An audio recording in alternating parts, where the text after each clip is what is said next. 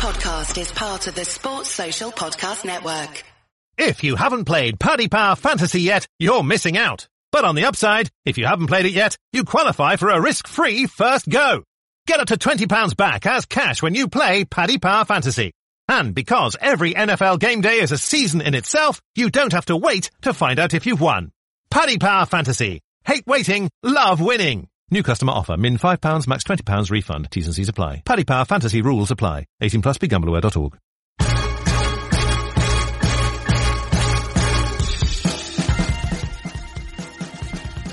Marek Lowe, welcome to ESPN HQ. It's a pleasure to be here. It's like stepping into paradise almost. That's exactly what it's like. You know, when you dream of something, I think, it can't be that great in real life.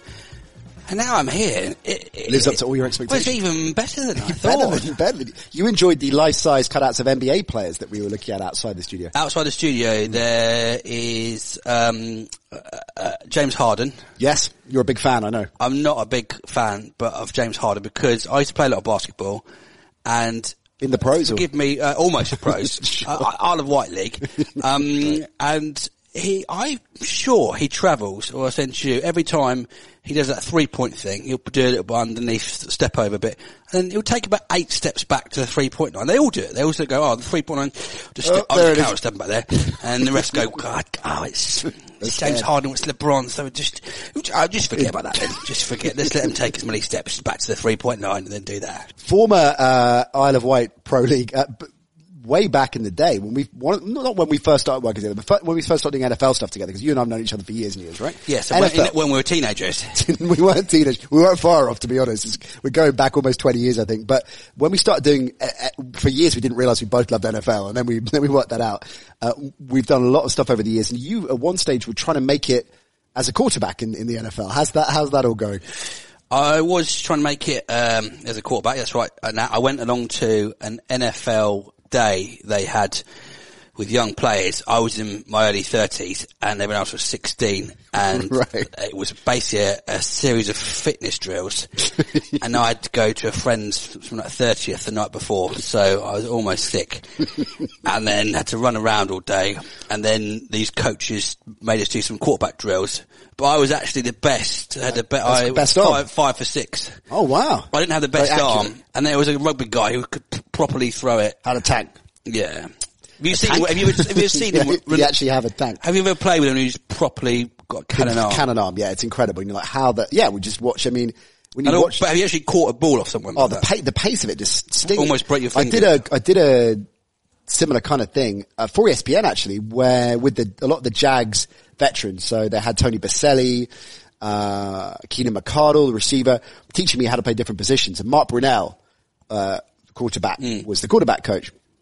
Yeah, my God, when you actually catch a ball from somebody who is slinging it, it is. But this is what they used to say about Kaepernick. I remember receivers used to say about Kaepernick that he almost throws it too hard, and that is seasoned receivers saying this, that he puts too much pep on the ball. Especially when it's about 10 yards away. Yeah, bam. But they throw it over there, because naturally, when you haven't, I used to throw it here, but all the quarterbacks throw it over, above their head. Yeah. As opposed to kind of side up, unless you're Mahomes, he likes to side up it. Yeah. So that dream sadly, the academy, of course, the NFL academy has opened up. So have you thought, has that rekindled your desire to I've not heard of anything. I'm 43 now, so sure. I'm just older than Tom Brady. Sure, we're going to talk about Brady in a bit. Yeah. We're going to get into Brady, because of course it's Wildcard Weekend. Yes, it is. One of my favourite weekends of the season, because you have double bill on Saturday as well as Sunday. I love that. I love it spread out. It's non-stop football. But no red zone, of course. So no red zone. Yeah. So, I'm looking forward to I quite like that weekend. In a way. Though much as I love red zone, I quite like watching a game. That's one of the biggest issues, the only issue I think with red zone is that it just, by its very nature, is so fast and cuts away so much that you don't see analysis. You can't watch a game breathe. I like just sitting down and watching a game. I do. I prefer it. That's what I like about recently I've been choosing to watch longer games. I always watch Detroit games, and then I always sort of try and watch another team. Obviously my team, the Lions. I've been watching all the teams in the Redskins, the Giants, the Dolphins, the Bengals, because halfway through the season, pretty much half the fans are looking at the draft order. Sure. This is the first season I've been hoping my team will lose, and they've done brilliantly, but just enough not to get Chase Young. just enough to get the third pick, which is insignificant. So how do you feel about the Lions season, given the fact that Matt Stafford went down? So that has been the get out of jail card for Matt Patricia. How do you feel about that? Do you feel that Patricia is the right guy to take you forward? Or are you frustrated that he's seemingly going to get another year, despite how bad you've been? There's been loads of injuries. I mean, Stafford's so crucial to the side. But, everyone got injured. I mean, Marvin Jones was injured. Trey Flowers was out. Kerryon Johnson was out. Dealt Quandre Diggs as well. See, this is the weird thing. This is when you ask questions. So, Quandre Diggs was dealt to the Seahawks and then started having some of the greatest games in his career Sure. since moving. Then you think, is Patricia... There's rumours that he's a really strict disciplinarian and some of the players don't like it. Mind you, that happened, I guess, with someone like Marcus Peters, the move in a decent setup, moved and suddenly started playing exceptionally well again. And I don't think you necessarily think, well, was that because Wade Phillips and McVay have got it wrong with the Rams? Like, I know they've had a disappointing season. So maybe sometimes it just benefits a player to be in a different situation, a fresh situation. Yeah, I'll give Patricia one more chance. I'm not really enamoured with him. Jim Caldwell, who was there before, was just a really good, safe pair of hands and really well respected. Yeah.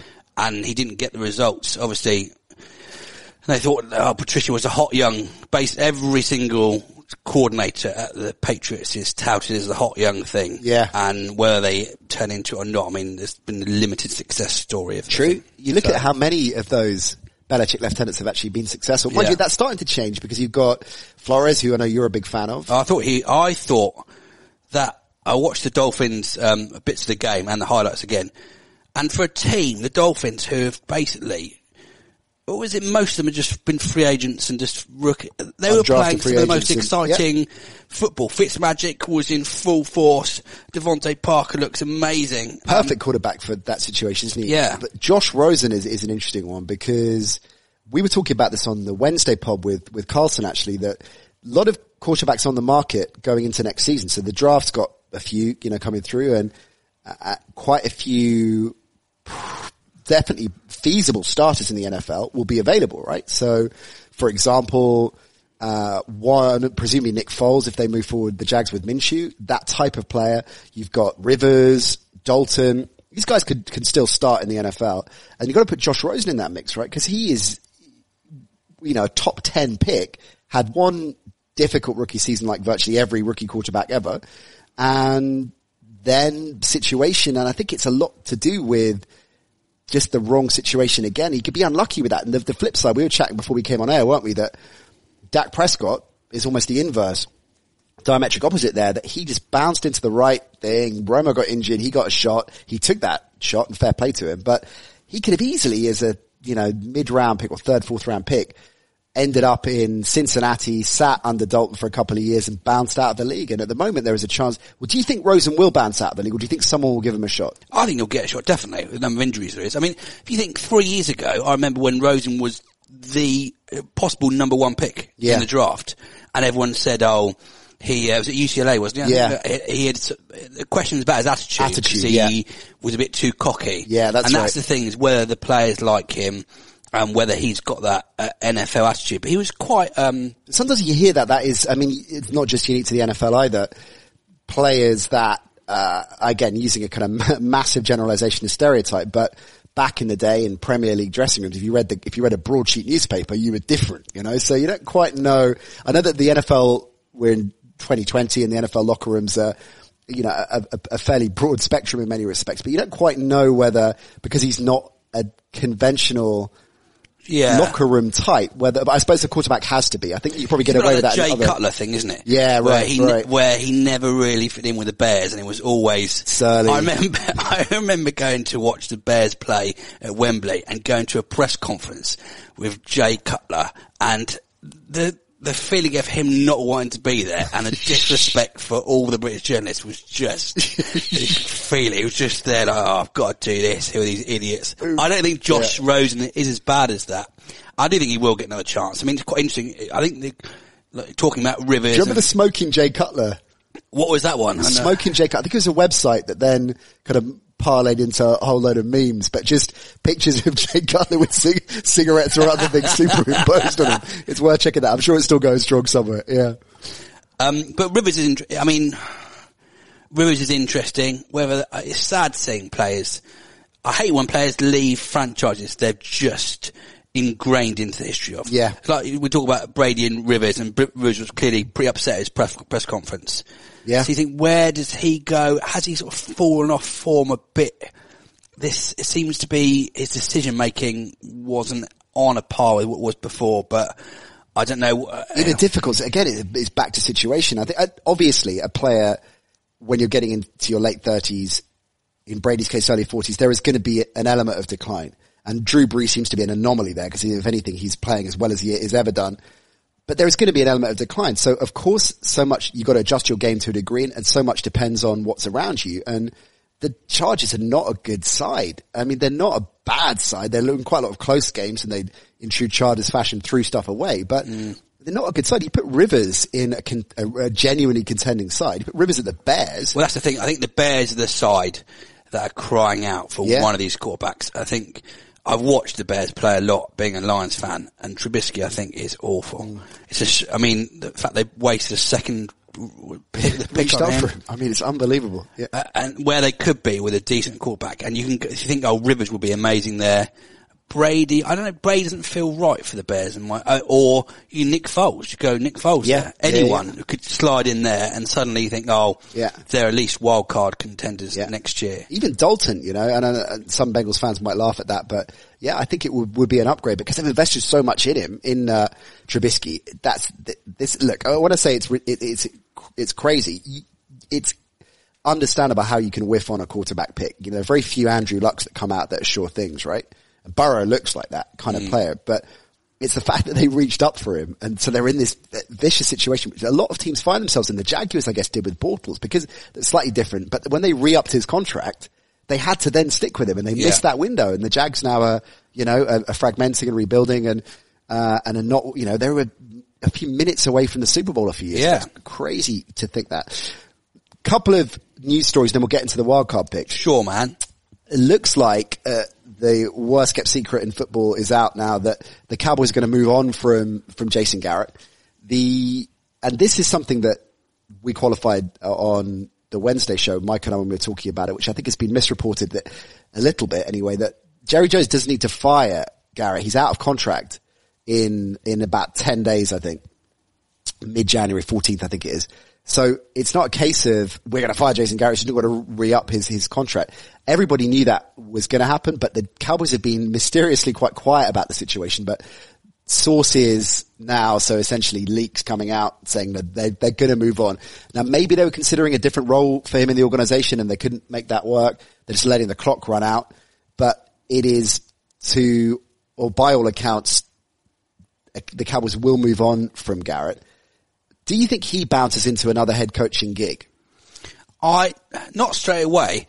It's a weird thing trying to evaluate him, because the Cowboys have just been sort of fairly average. I can't work out whether his coaching is average, because the squad is quite good. Yeah, very good. I don't think it's as elite as everyone says. From what I've seen, I'm not really blown away by them.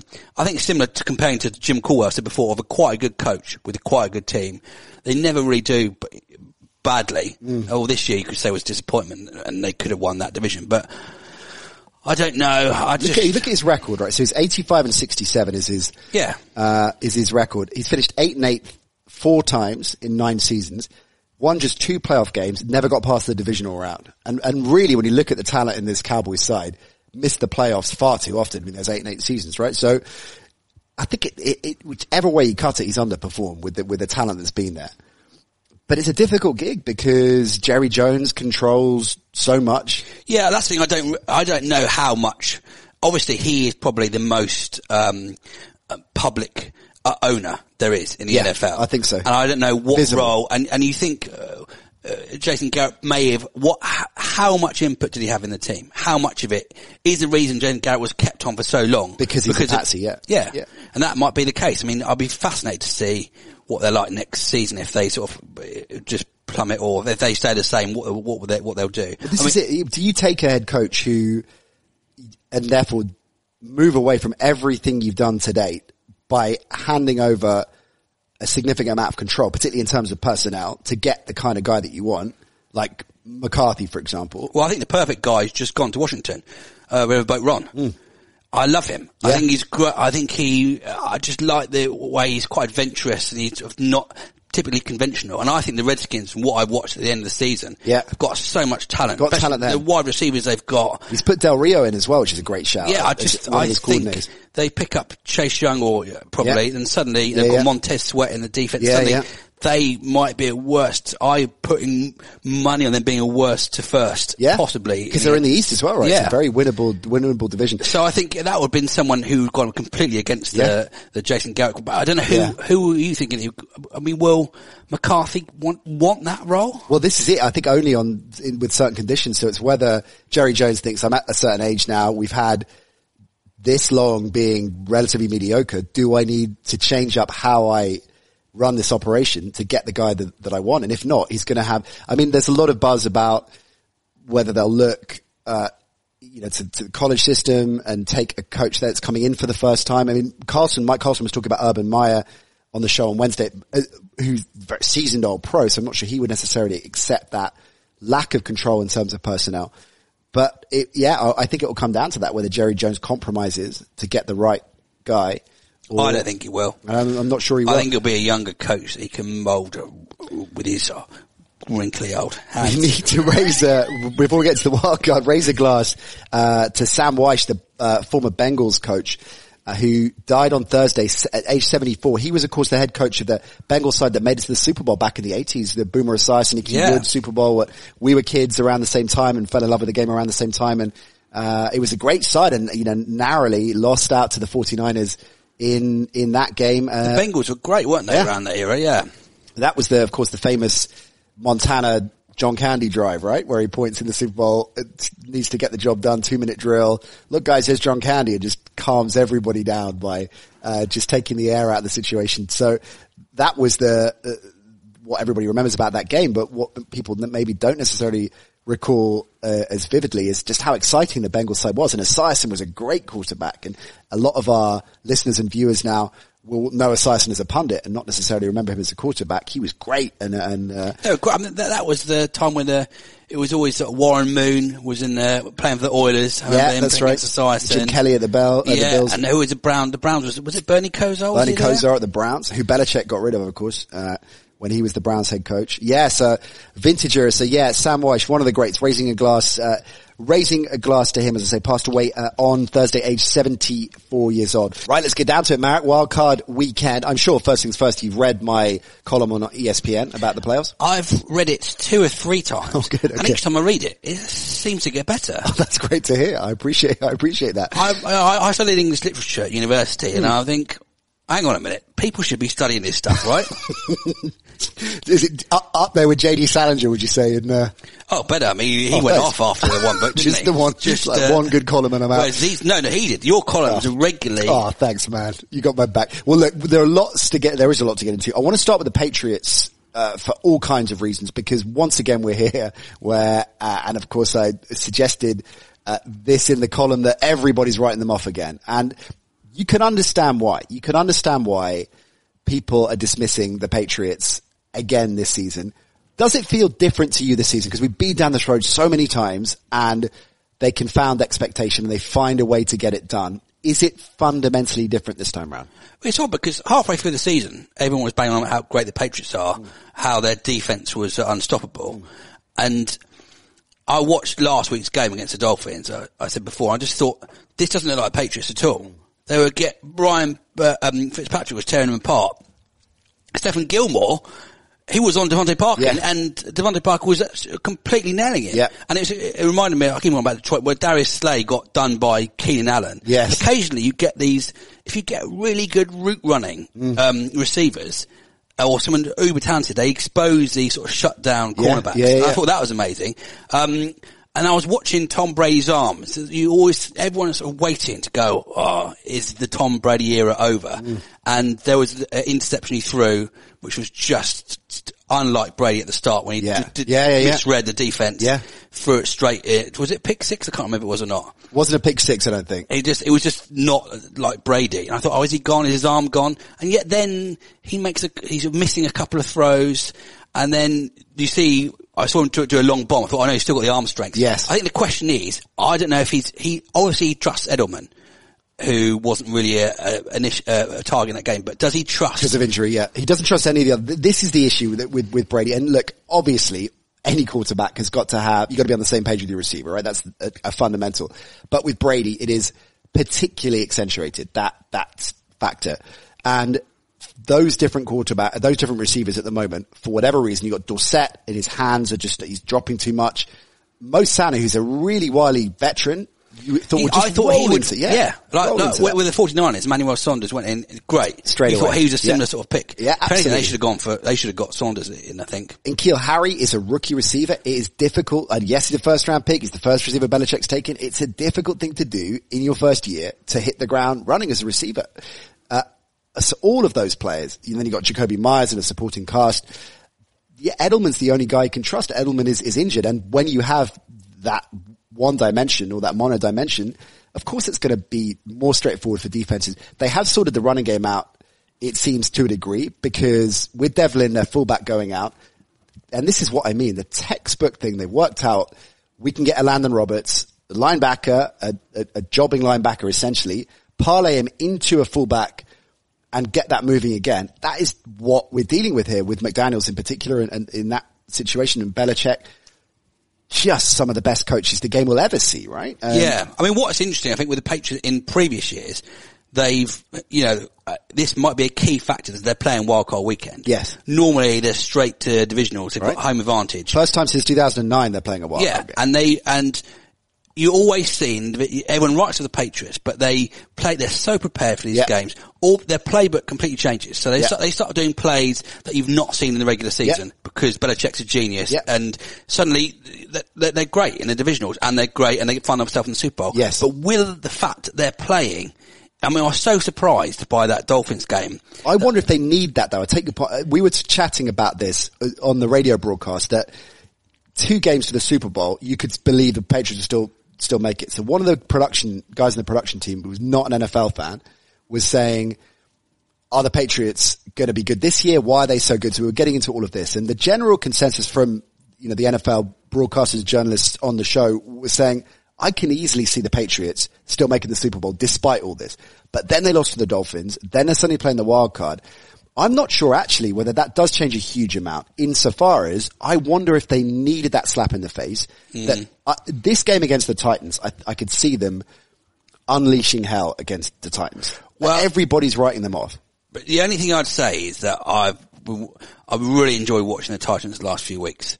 And they are sort of the form side. They're exciting. The new Tannehill playing with passion, and that's spread throughout the team. Derrick Henry looks an unstoppable force. He does. It's whether I would fancy the Patriots, ironically, to overturn the Bills or the Texans. I think they've got the hardest of getting the Titans. They're going into Foxborough. So let's talk about where this will be won and lost. Derrick Henry's fundamental, as you say. Rushing leader, absolutely representative of the momentum of this team. He's driving them, but it's not solely, of course, and we'll talk Tannehill in a moment, but Henry is the heartbeat of this offense. So the Patriots have to stop him, and they're going to go to the ground and try and establish that, because it will set up so much for the Titans if they can get him moving. So that battle is going to be key, whether Henry can run it up the gut of the Patriots and they can establish a ground game quickly. Let's talk about Tannehill and the aerial offense on show here against what is still an incredibly strong Patriots D and Patriots secondary. I take your point about Gilmore getting shown up by Devontae Parker, but everybody has bad days, right? And it happens to everybody. And you're absolutely right. The first half of the season, we were being told this wasn't just one of the best defenses in the NFL right now. This is one of the best defenses statistically looking at DVOA of all time, right? So it hasn't suddenly got bad, and you've got Belichick presiding over it. So what do you think of that matchup? Are the Titans, maybe because of the ground game, if they can establish that, going to be able to get enough going in the air? Yeah, we'll see. I mean, who's the rookie receiver? AJ Brown? Brown. And he looks great, but is he just too fresh? Because Stephen Gilmore's an old pro. He knows what he's doing. Will he be able to shut down? Well, he'll be on Brown, I presume. Yeah. Will he be able to that'll be a really interesting battle to see if last week was just a blip, which I think it was. Yeah. I mean,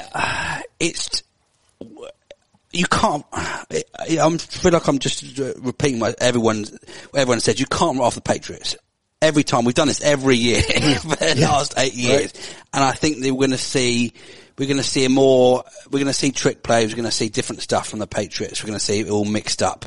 And I think that might be a bit tricky for the Titans D to cope with. I mean, you'd say you've got the Titans offense and the Patriots defense. It's like a really sort of premium sort of battle, whereas the Patriots offense and Titans defense maybe looks like two of the weaker parts playing each other. So we'll see how it turns out. People are talking about the Titans secondary as a weak link. And I kind of understand that on the one hand, but Bill Barmer, the brilliant Bill Barmer, great column on ESPN about each of the teams in the wild card round and their strengths and weaknesses. And he was saying, and look, Kevin Byard, there's no doubt, is a great player, but he was saying, the Titans secondary is better than people think. And that, again, could be critical. Because I think when you're looking at base level, surface level matchups, you're thinking, well, this is actually a favorable matchup for the Patriots at the moment, because although they haven't got the passing game in sync, this Titans secondary isn't as strong as it could be compared to, say, the Bills, for example. Barmel argues, well, actually, it might be stronger than you think. And for example, he points out that the slot corner in the Titans D ranks third in the NFL.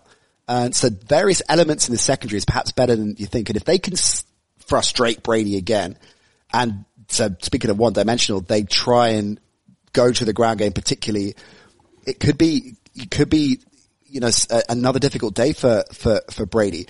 There's an energy about this Titans side as well. I did a piece with Vrabel and some of the captains when they were over playing at Wembley last season.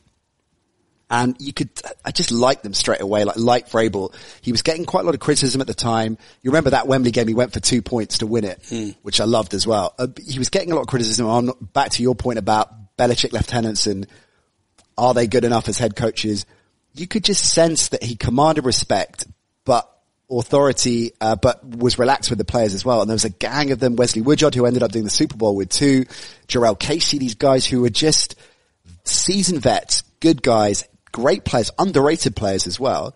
And they just bought in. You could tell they're buying into Vrabel. And it's no surprise to me at all that they've done what they've done this season. They've got this energy. And I wonder if we are talking about momentum and we're talking about trajectory, so whether this is the situation we're seeing unfold, that maybe it's the beginning of the end, because although it's undeniable the genius and the scheming and everything else of Belichick in particular, and the Patriots coaching, experience and wily old veterans in the mix, maybe now this is a next generation coming through and it is the end of the road. If it is the end of the road for this particular incarnation of the Patriots and this Belichick Brady dynasty, does Tom Brady retire, or does Tom Brady move on and play for another team?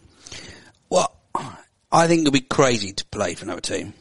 You're 42 years old. Just enjoy your life. You've done you can never do anything as good as you've done before. I mean, there's talk of him going to the Broncos, isn't there? There's talk, where he would go in, slot in for a season, and then they would do the old Manning, Super Bowl special. But are they a strong enough team? This is the thing. So to your point, why do it?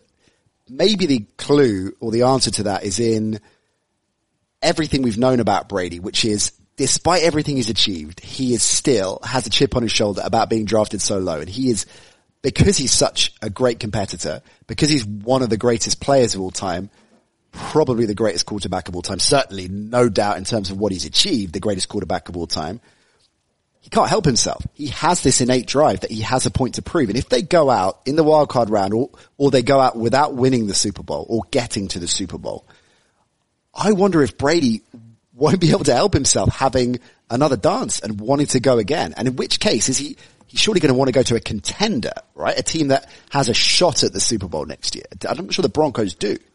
Maybe, but you said the Browns before, but yeah. I think that's too messy, the Browns. I was reading someone who said did they come from the Browns to the Lions? And they said the culture is completely different.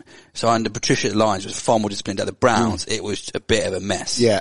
And I think that has been it, and that has really shown in their record. I wonder don't if think that, Tom Brady would be the right fit for those. There's too many egos there, really, isn't there?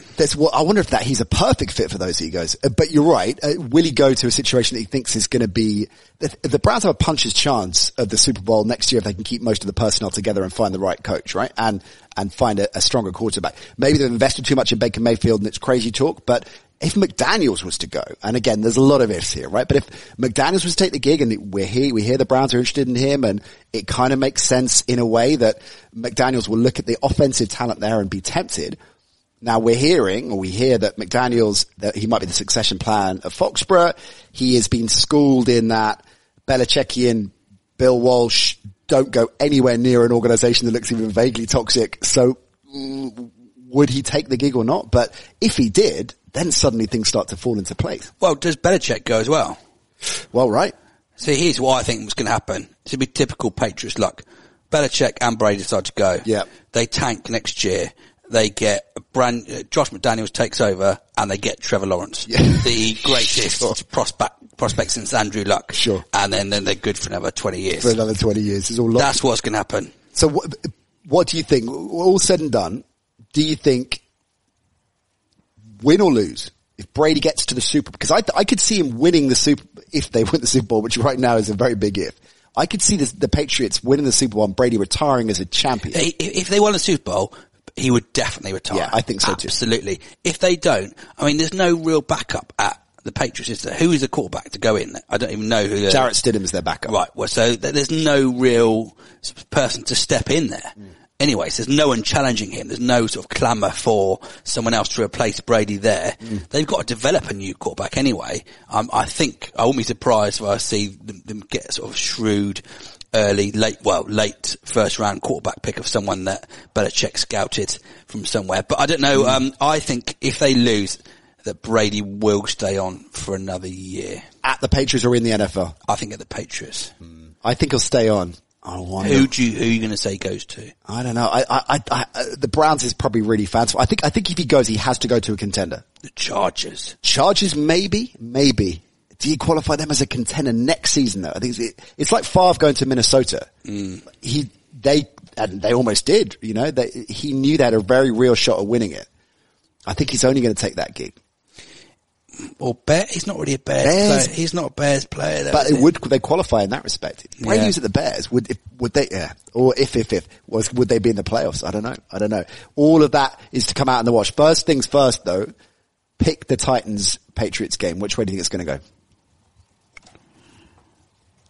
It's going to go down to a 2-point conversion again. Really? The Titans are going to win 22-21. Wow. What makes you so sure about, and they're going to roll the dice on that to win it? Yeah. It'll be literally the last circuit. No, 20. It'll be 21-20 and they'll go 25-24 because there'll be a field goal there.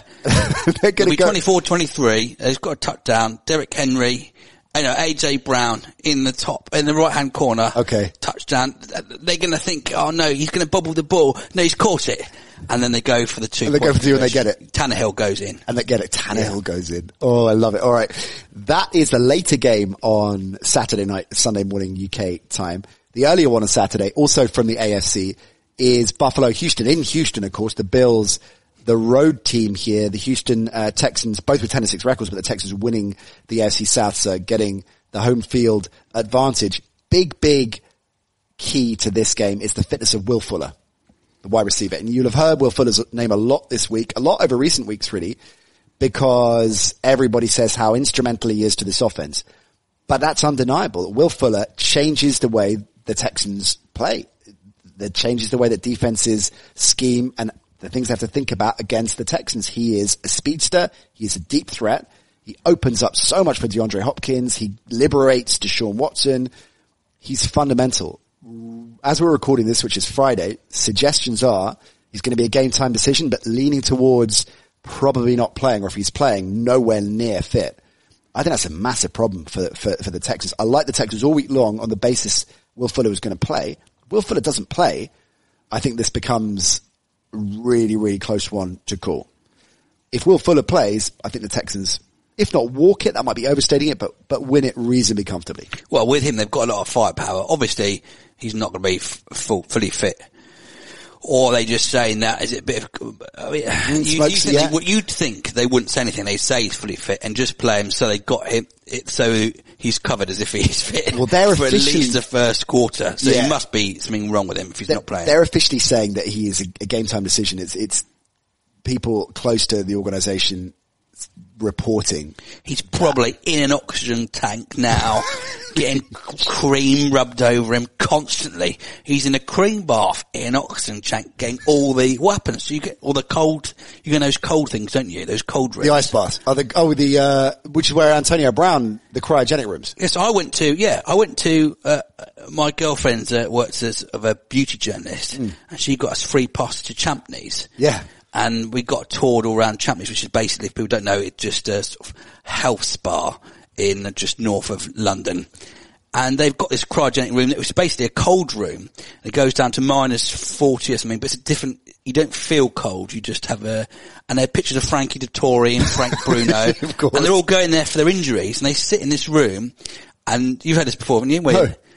It's special treatment where you go into this. Oh, I know. Oh, sorry. I thought I heard your story before. No. But you know what it is? You go and it's supposed to accelerate the old healing, isn't it? That's right. Well, this is what Antonio Brown got scuppered in Paris. He did in France, certainly in the off season, which is where he burnt his feet and the whole. Oh, he forgot to put the socks on. Socks on. Yeah. Did you enjoy it? Did you experience it? I went in there for 1 minute. I thought, it's quite cold. You meant to But then when I came out, I looked about 10 years, immediately. It's amazing. I looked 10 years younger, and I could sprint. I thought you looked fresh, actually. When this was it was about 10 years ago. Okay. If anything, quite rough. So, I mean, we could, ideally, Nat, this would be a cryogenics room you do the podcast in. I like the idea of doing a bit of a road trip in the off season. We can go and sample a cryogenics room. We should do before and after. I love it. I'm writing it down. Let's do it. Yeah. Make sure you bring your socks though, so you don't do an Antonio Brown. Socks and maybe a clean pair of pants. Definitely a clean pair of pants. Back to the Texans. and the Talking Bills. of clean pair of pants, back to the Texans. So, I mean, let's look at the Bills for a moment, because they're a team firstly without any real superstars compared to a lot of the teams in this league, right? They've only got one Pro Bowler out of, for a playoff team, that's the least out of all the playoff teams. Their offense, I don't want to labor the point here, but, they have Brown and Beasley. With Josh Allen as well. I just don't feel that is enough for a deep playoff run. I just don't feel He's not, I'm not sold on Josh Allen. I've watched him. It's different to Lamar Jackson where he runs the ball. It looks as a decision for him to run the ball. A lot of time with Josh Allen, it looks as if he hasn't read the playbook. Yeah, and then he's just going to run then. Obviously they've got a deep threat with John Brown because he's got his cannon arm, but I mean, there's only so much you can do with that. And the Texans. The confusing thing on that though, I think, I don't know if you agree or not, because I'm with you on Allen. I'm unconvinced. I think it might have been Bill Simmons described him as a great athlete, not so sure he's a great quarterback, right? Which I think is a really good description of him. But he does sometimes hit that throw right on the money. Like he will suddenly do a throw and you think, oh, okay, I was completely wrong. This guy clearly knows what he's doing. Quarterbacks come into the league and they're never convincing or rarely convincing, and they don't do anything that makes you think, yeah, they just don't have that presence. They certainly don't have the passing ability, reading situations, have any of that combination. Allen has some of that. He seems to do certain things like he's a seasoned pro. You do get that. He's in that sort of league of quarterbacks. I sort of put Blake Bortles is the bottom end. Yes. Josh Allen is the middle. Yeah. And Daniel Jones is quite similar as well, but I think he's the top end. I was watching Daniel Jones. You take Jones over Josh Allen. Yeah, because I think he's more intelligent. And I think he does a similar thing to Josh Allen where Josh Allen will just miss players on screens. And it's so frustrating to see him just miss the ball, or he'll put too much heat on it. He doesn't seem to know the power of his arm sometimes. And I'm not convinced how accurate, how intentional he's accurate. I mean, he will make amazing throws, but it's so inconsistent that I don't trust him. The Bills have had, and this is not their fault because they're in the AFC East and that's the way the cards fall, but they've had one of the easiest schedules in the NFL. So do you think it's quite misleading that we're getting a little bit carried away about the Bills? Because I think there's quite a lot of buzz about them. A lot of people fancy them to beat the Texans. are we reading too much into that because they've had quite a vanilla schedule? They sort of snuck in, haven't they? No one, and never really got any attention. They just, One big win, the kind of big win against the Cowboys who turned out not to be that good was their, I guess the focal point.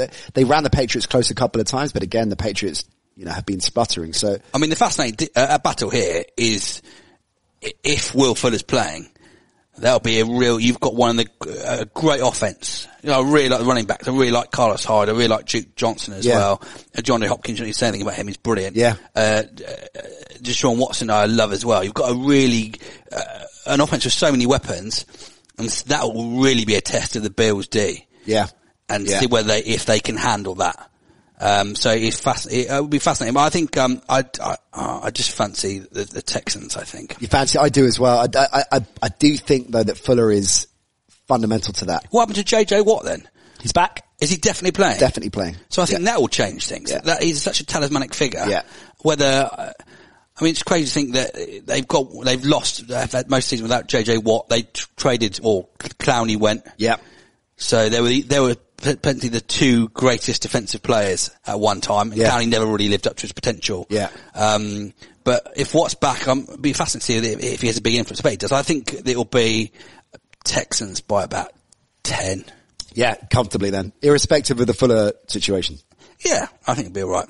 I like the Texans as well. I'm picking them too. Those are our Saturday games. Mm-hmm. Sunday, both NFC matchups, starting with a game that, Marek, I think a lot of people are suggesting is going to be pretty one-sided. I'm not so sure. Minnesota heading to the Superdome to take on the New Orleans Saints. The Vikings 10-6, the Saints 11-3. The Saints, one of those teams that came out of it the wrong way going into the final weekend when the seeds could have really, really mixed up, and they got the job done again, and they're going in red hot form, of course, into the playoffs. And the Vikings, on the other hand, are spluttering again. And the same problem that we hear about Kirk Cousins, he's not a primetime player, and he's got an 0-8 record on Monday Night Football, and he's good against bad teams, struggles against big teams. And you look at almost every area of this game and every key matchup, and it favors the Saints. They are great at stopping the run. So you think with Dalvin Cook, he's back and you get the ground game going and he's good to go. So the Vikings, the Saints haven't allowed a 100-yard rusher all season long. They're one of the strongest teams against the run. You then look at offensively just how impactful the Saints are at the moment, and the matchups there just seem to favor the New Orleans Saints to put a lot of points on the board here. But I'm not sure it's going to be as straightforward as that, because I think the Saints will go into an early lead, and I think the Vikings will chase the game, and I think they can. I think they have the weapons to do that, and I think in the secondary, whilst there's Marshawn Lattimore, I think there are weaknesses here in the Saints. Eli Apple's going to be out, and I think Cousins can, with Diggs in particular as a downfield threat, can exploit that. And these stats about no 100-yard rushes, they have to be broken at some point. These streaks have to be broken at some point. If anyone's going to break it, or certainly a handful of running backs that could, then Dalvin Cook is that guy, right? And so much depends on how fit he really is. And to your point earlier on, Dalvin Cook might be banged up and he comes out afterwards and I'm playing on a torn ACL or, whatever it is that you hear at this stage of the season. So many players are really, really badly injured, but just play through it. But on the basis he's at 70%, the Vikings have a puncher's chance, don't they? I think these are, from what I've seen this season, at the moment, the best two teams in all of the wildcards. Really? I think the Vikings are underrated. Adam Thielen's back. He was injured. Yeah. I love him as a receiver, even though I'm an Eyes fan. I think he's brilliant. He's had a bit of time. His first game back. So they've got Diggs and Thielen now, and they've got Cook. I just think they're really, apart from the first, if you look at the Vikings, the NFC North, the Packers are the worst. Are they 12-4-3 and 13-3? 13-3. Yeah. They're the worst 13-3 side I've ever seen, I think. They had the schedule was the same as the Lions. They played the NFC East. So they played the Eagles. Yeah. Cowboys, and we played the AFC West, so you've got the Broncos, Chargers, and Raiders who are not really on form. So they've had Chiefs really without Mahomes, they might have lucked out there. Easy schedule. The Lions against the Packers should have beaten them twice. Rodgers seemed to be off form. I don't think they're a very good side. The Vikings, they basically rested their players last week, so knew they were in the wild card spot. They're unlucky to get the Saints. The Saints, I think you've really got to question the whole seeding. When would you change it? Yeah. And irrespective of divisional... I would keep the divisions, if you win division, you get in. But I would give it the 1 to 6 in terms of records.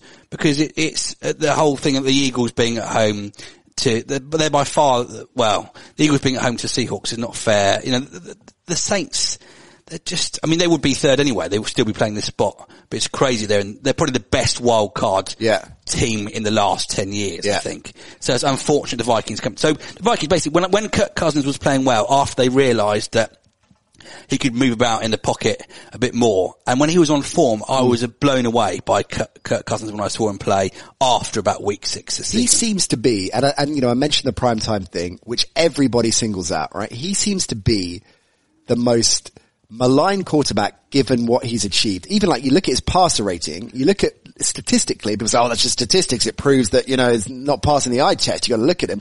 And look, I'm not suggesting that he is in the same bracket as Wilson or Mahomes, Deshaun Watson, the elite quarterbacks in the NFL right now, but he's a top 10, top 12 quarterback. I think he can win a Super Bowl with a top 10, top 12 quarterback. When he was playing on form, some of the passes I saw, accuracy, he's intelligent, he obviously knows the game, he's experienced. Yeah. I don't think he'll be fazed by this. I think he'll like the fact that the Vikings are underdogs. I think they're far better than people think, and I think that the New Orleans D will have a bit of a shock if Adam Thielen's fit. Yeah. And Dalvin Cook, after about week 8, his shoulder was his shoulder, So I don't know what the situation is. We'll see, won't we? But I think it won't be like the Saints steamrolling the Panthers last game of the season. Yeah, I agree. And actually Cook is exceptional, but they've managed to get a fairly decent ground game going irrespective of having Cook or not. And Thielen I think is critical. If they can establish him and he's again up for it and fit, I think they are going to land a few punches, and I think they're going to surprise people in terms of how close it could be. And in the end, the Saints might run away with it, but I don't think it's going to be an absolute cakewalk for them. Which way are you going with it? Saints. I think they're going to win it all this year. You think the Saints are going to win it all? Yeah. Why do you think why are they your favourites? I just think Drew Brees is on spectacular form. Yeah. We've got Alvin Kamara, we've got Michael Thomas. They're just loaded. They've got enough receivers. Maybe not, but they've got enough. Sean Payton's been there before. They've got a bit of a chip on their shoulder because of what happened to them How important is that? Not the chip on your shoulder, that too, actually. It's a very fair point, but how important is the experience because we hear that a lot. I mean, people are comparing back to the Patriots Titans. Look at the collective playoff experience of the Patriots versus players versus the Titans, and players and coaches experience versus the Titans. I guess coaching definitely. But how important is it? Like, why does that matter so much? It's not maybe the experience of certain coaches, like the wily coaches. So coaches like Belichick, like Pete Carroll is another one. Yes. And Sean Payton. They're sort of, something got a bit of a nasty edge to, they don't mind doing things that, like gamesmanship, and I just think the confidence in them. Yeah, I just think they're the sort of coach you feel you can get behind. They don't feel scared. Is it I can't explain it. It's like je ne sais quoi they've got. Is it like in European football when you're going up against a Ramos or, someone that's just been around the block and is going to wheel and deal dirty tricks, and you just feel confident that they are going to be rock solid stable? Yeah. And use the tricks of the trade. Yeah. I think they just know, they've been there before, they know what to do, and I think those sort of, I just think this is going to be the Saints' year. Yeah. I can't argue with that. They're my pick for the Super Bowl, from the NFC anyway. I'm not saying winning the whole thing, but I think they will get there. They've got to get past the Vikings. I think they do. But I do think it's going to be closer. I think, if we're talking about the type of game it's going to be, expect a lot of points in this. This will be the best game, I think, of the offensively the most exciting game. I'm happy about that. It'll be like 30, 35, 24 or something like that. Yeah. Okay, I'm going to write down, we've got these not recorded, your scores, and see how close you are. We're doing that game. I'm doing that game for radio. I should give you the Houston Buffalo one then. Okay, what score's that going to be? Score 30-20. 30-20. No, 30-17. 30-17 to the Texans. All right, okay. We're going to see how close these are. Mike Carson's been going up against AccuScore, the computer in the States, and has beaten AccuScore. 2 robots against each other. He's very happy about beating AccuScore in week 17. All right. I bet Mike Carson is AccuScore. Oh, I bet he finds out that AccuScore is his long lost brother. Like twins with DeVito and Jordan. Oh boy. Final game of the weekend is an intriguing one because it is injury central. The Eagles in particular, although the Seahawks are banged up, as you were saying before we came into the studio, the Eagles, I mean, remarkable how many injuries they've had at this crucial stage of the season, and they still managed to get the job done. I mean, the last couple of weeks, they've performed phenomenally well in spite of adversity, and a lot of credit has to go, obviously, to the coaching staff and Doug Peterson in particular. And the schedule. And the schedule as well. Which, and being in the NFC East helped a hell of a lot. But they still, they had 2 big games they need to get done, and they did. And Carson Wentz as well, who it seems to be emerging from a kind of indifferent season, getting that reputation back, that status back, that before he got injured a few years back, he was on course for MVP. He was the real deal. He is the franchise quarterback for the next 10 years. And that all changed, of course, with the injury, and they went on to win it with Foles, and he came back and, he's not the same player, and I'm worried about is he ever going to be the same player. Wentz seems to be the biggest winner of all. Win or lose against the Seahawks, his status has been regained, hasn't it? Yeah, sort of. I'm not completely sold. Not convinced. I thought he was getting it done with a second, third, fourth stringers. Yeah, against not great opposition. Okay, fair point. I think their schedule, was it Giants last week? I know they played some Cowboys the week before. Yeah, I just think, not convinced by those sides. And I mean, the Giants are 4-12, 5-11 team. I can't remember, 3-3, a bad losing team. Yeah. I've seen them play quite a lot. They're not great.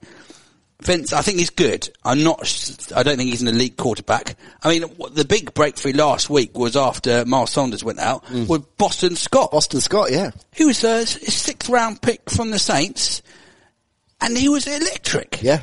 I mean, it was halfway through or a quarter into the game, everyone else was knackered, and it is week 17. But he looked brilliant. I mean, if he is that electric, then they have a chance of scoring 14 points.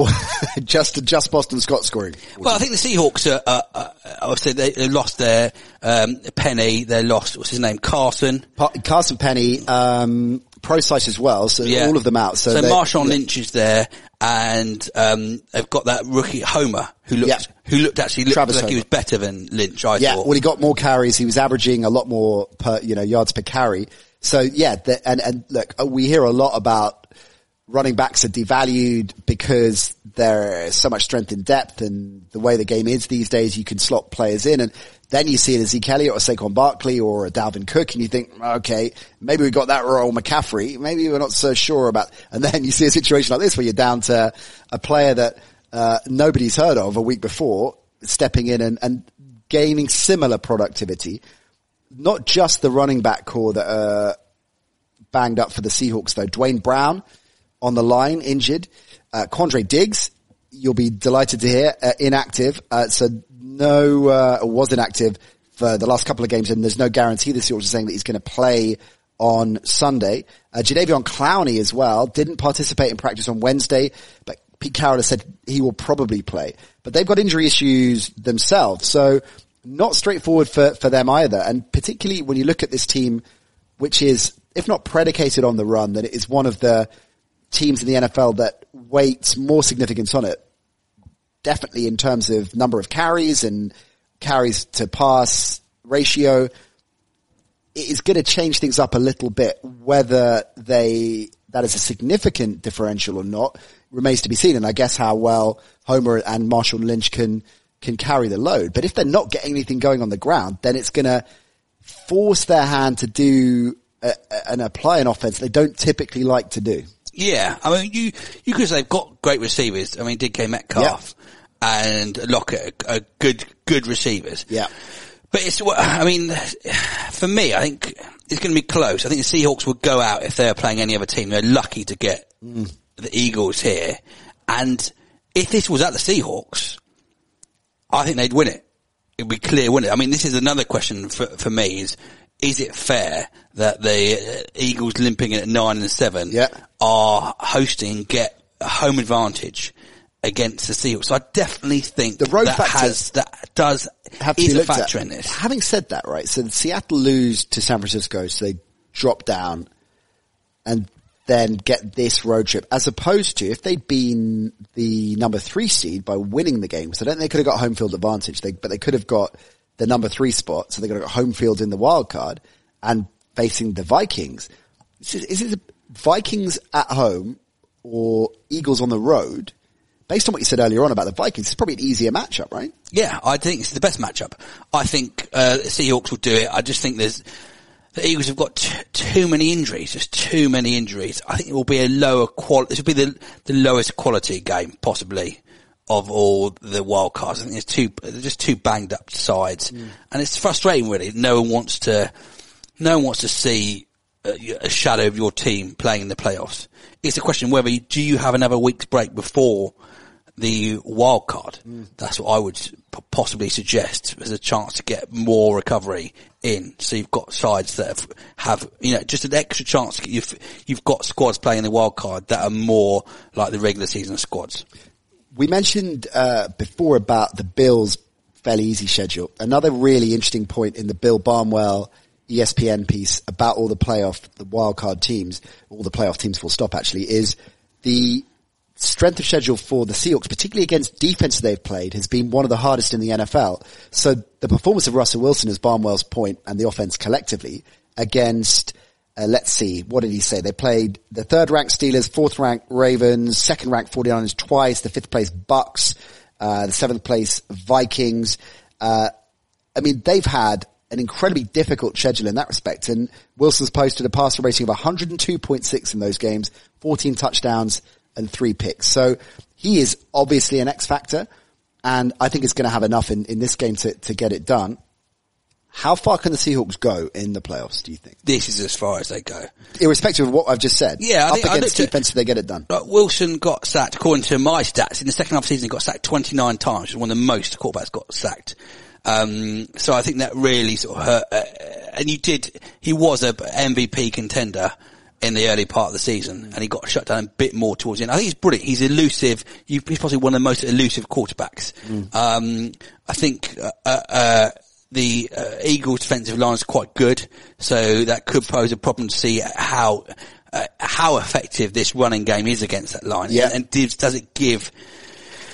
Russell Wilson have the time to find Lockett and find Metcalf? Yeah. I think that's a really fascinating battle. But to your point, because he can improvise, because he can keep things alive. Yeah. Some quarterbacks, Watson is another, Aaron Rodgers is another, that if they're under pressure, they can buy that extra little bit of time. And so I wonder if the Wilson factor negates that the pressure he's going to be under. But with that injury to Brown as well, the line, that is going to be fascinating to unfold. But you think the Seahawks win this and then they're out next round?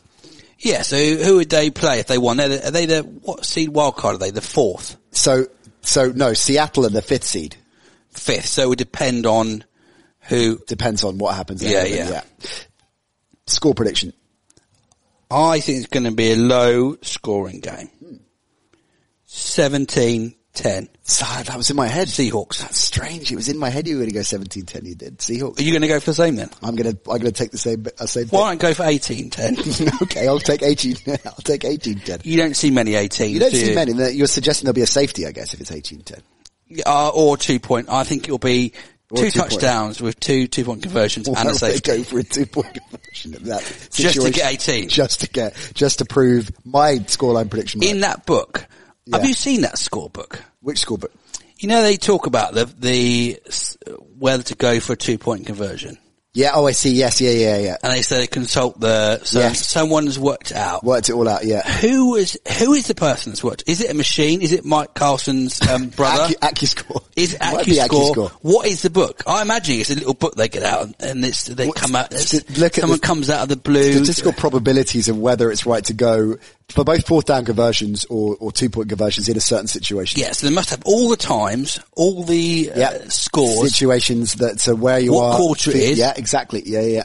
Who does that? Can we find out who does that? We will find out. Don't just say that like you're going to do find it. out. I'm interested.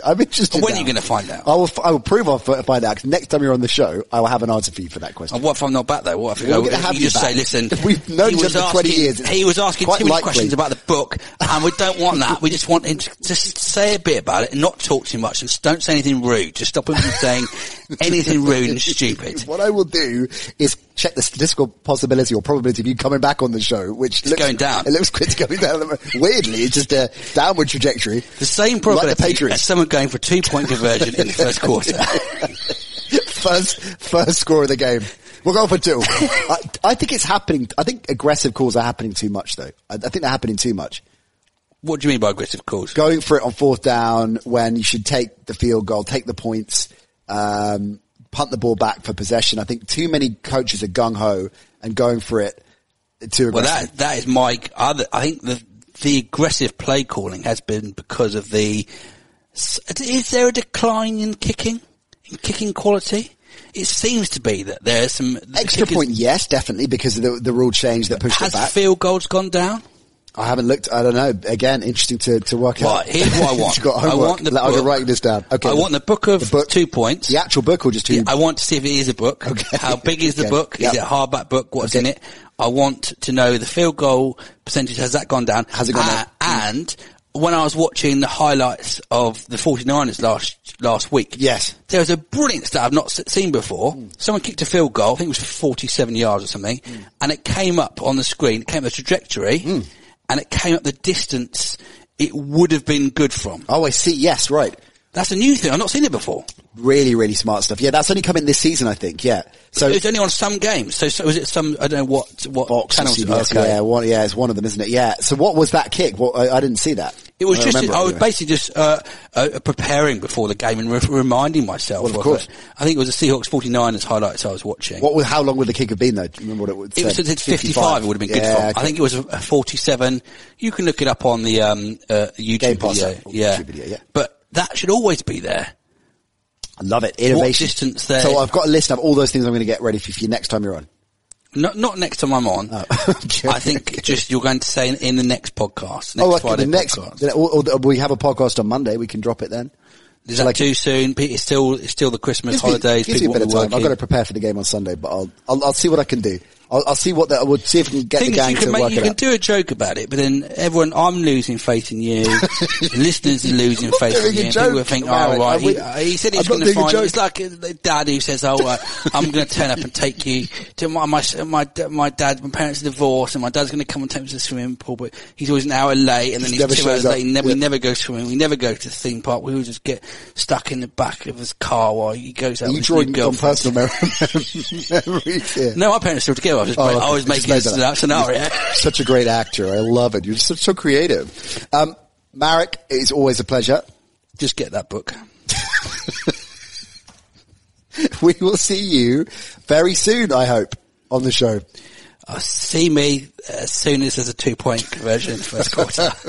Marek Larwood, where can listeners follow you on social media and find out your stuff? At Marek Larwood. Got my own YouTube channel. You do? Making weird videos no one really likes. Your new TV show, when's that out? It's on January the 16th on ITV2. Nice. Celebrability. Yeah.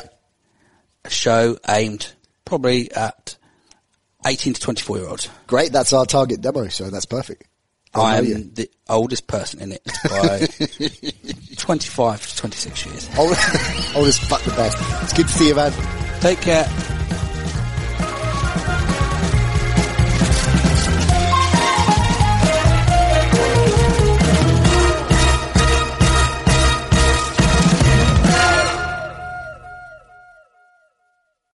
Sports Social Podcast Network.